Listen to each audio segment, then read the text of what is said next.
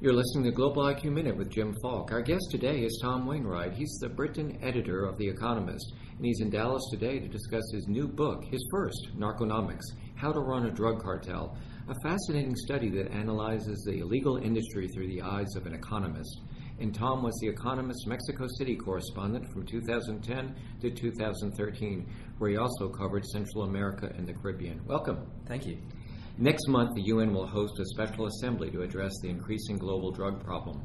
What is on the agenda, and do you have any optimism that there will be any successful shift in policy that will help turn the corner on this growing problem? Well, in terms of the agenda, I think probably the single biggest item that people are going to be discussing is all the legalization stuff that's going on, because that represents a really huge change in drug policy. As you know, here in the States, there are now 4 states that have legalized marijuana, not just for medical purposes, but for recreational purposes.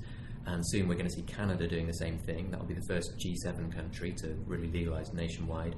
Uruguay has already done this, and their program's coming in this summer. I think that's going to be the really big item on the agenda, because it so clearly flies in the face of the UN conventions that these countries have signed up to. In theory, all of these countries have agreed that selling drugs should be a criminal offence, and yet here we are, and it's being taxed and sold legally. So I think that's probably going to be the single biggest sort of point of contention. Who's attending this meeting? Is it a special summit? It's a special assembly, and in theory representatives from all the signatory countries, which means virtually every country in the world. It's quite a big deal. The last time they did this was nearly 20 years ago. And since then, I think things have changed. The last time they did this, in fact, the official subtitle or name of the gathering, the sort of slogan, was "A drug-free world, we can do it." And since then, consumption of almost all drugs has gone up very dramatically. And I think that although this year we're not going to see a sort of radical shift at the UN level, what we probably will see is a recognition among more countries that the idea of a drug-free world is probably optimistic at best. And I think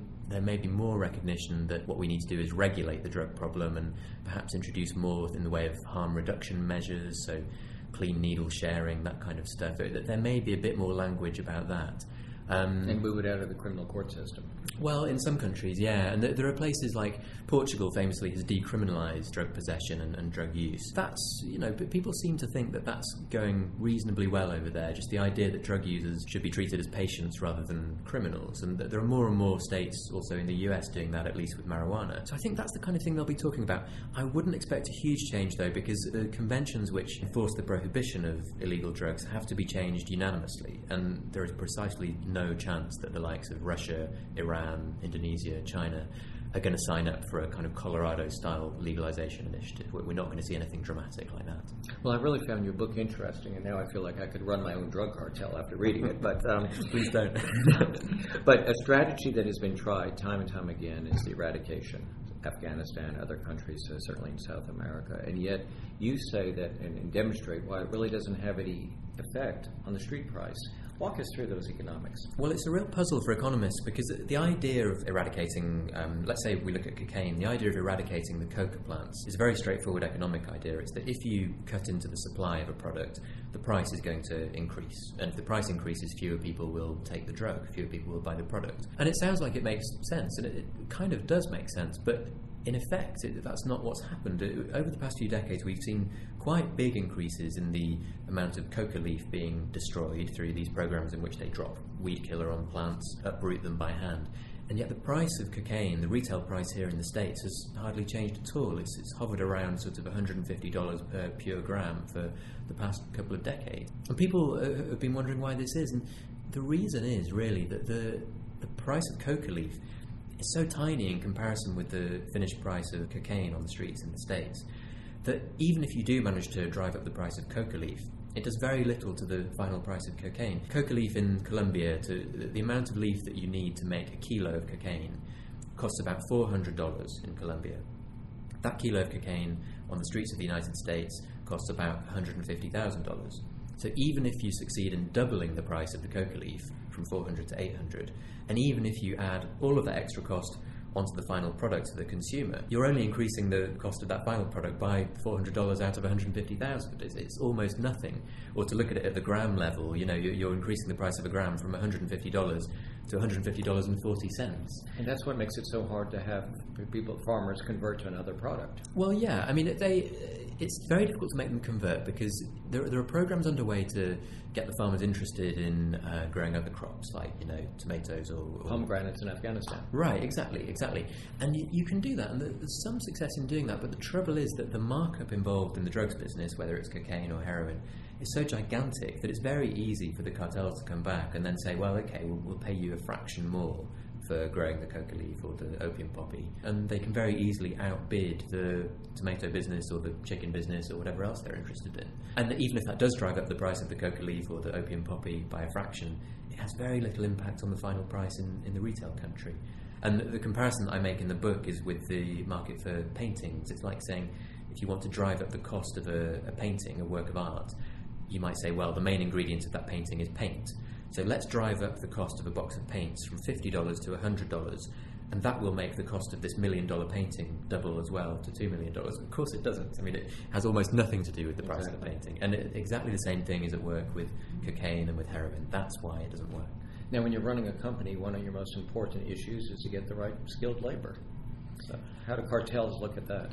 Well, it's tough for them. I mean, it's one of the big problems they face, actually, these sort of human resources problems. I mean, they organise quite big groups sometimes. Cartels, depends on the cartel, but they can have several thousand members.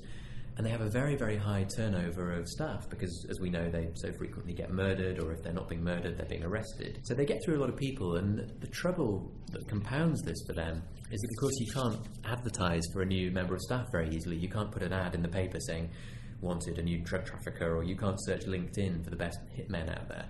And so they have real problems solving this deficiency of human resources. But fortunately for them, we come up with the perfect solution, which is prison. Because in prison, we get together hundreds or thousands of young men with nothing to do, with no job, with criminal records. We put them all together in the same place.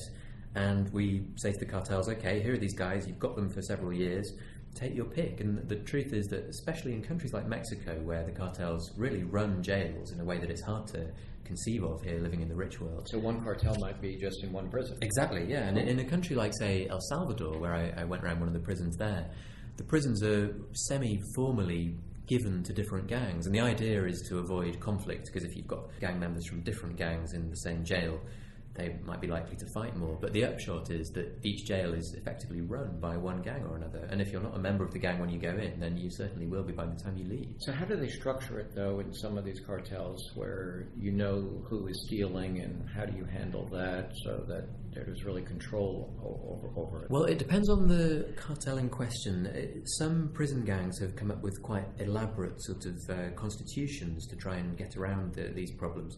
There's one example that I give in the book of a prison gang based in California here in the States called La Nuestra Familia. That's the one I was thinking of. Yeah, right. It's a mainly Mexican gang for both Mexican citizens and Americans of Mexican origin. And they've got this incredibly elaborate constitution written out article by article, setting out exactly how the gang is run. The principal problem that they face in trying to recruit new gang members is that each gang member will worry that they will be victimized by other members of the gang if they join. And this constitution tries to get around that by setting up ways in which gang members can report on other gang members if they victimize them too much. It sets up a sort of telling mechanism, and there's an impeachment process for the boss and all of this stuff. It's really quite elaborate. So in some cases, cartels have got around it that way by setting up these complex rules which mimic the rules used by ordinary businesses, or indeed by countries in the case of constitutions. You know, we hear a lot about how drug trafficking is financing terrorism. You mentioned that it's a $300 billion industry.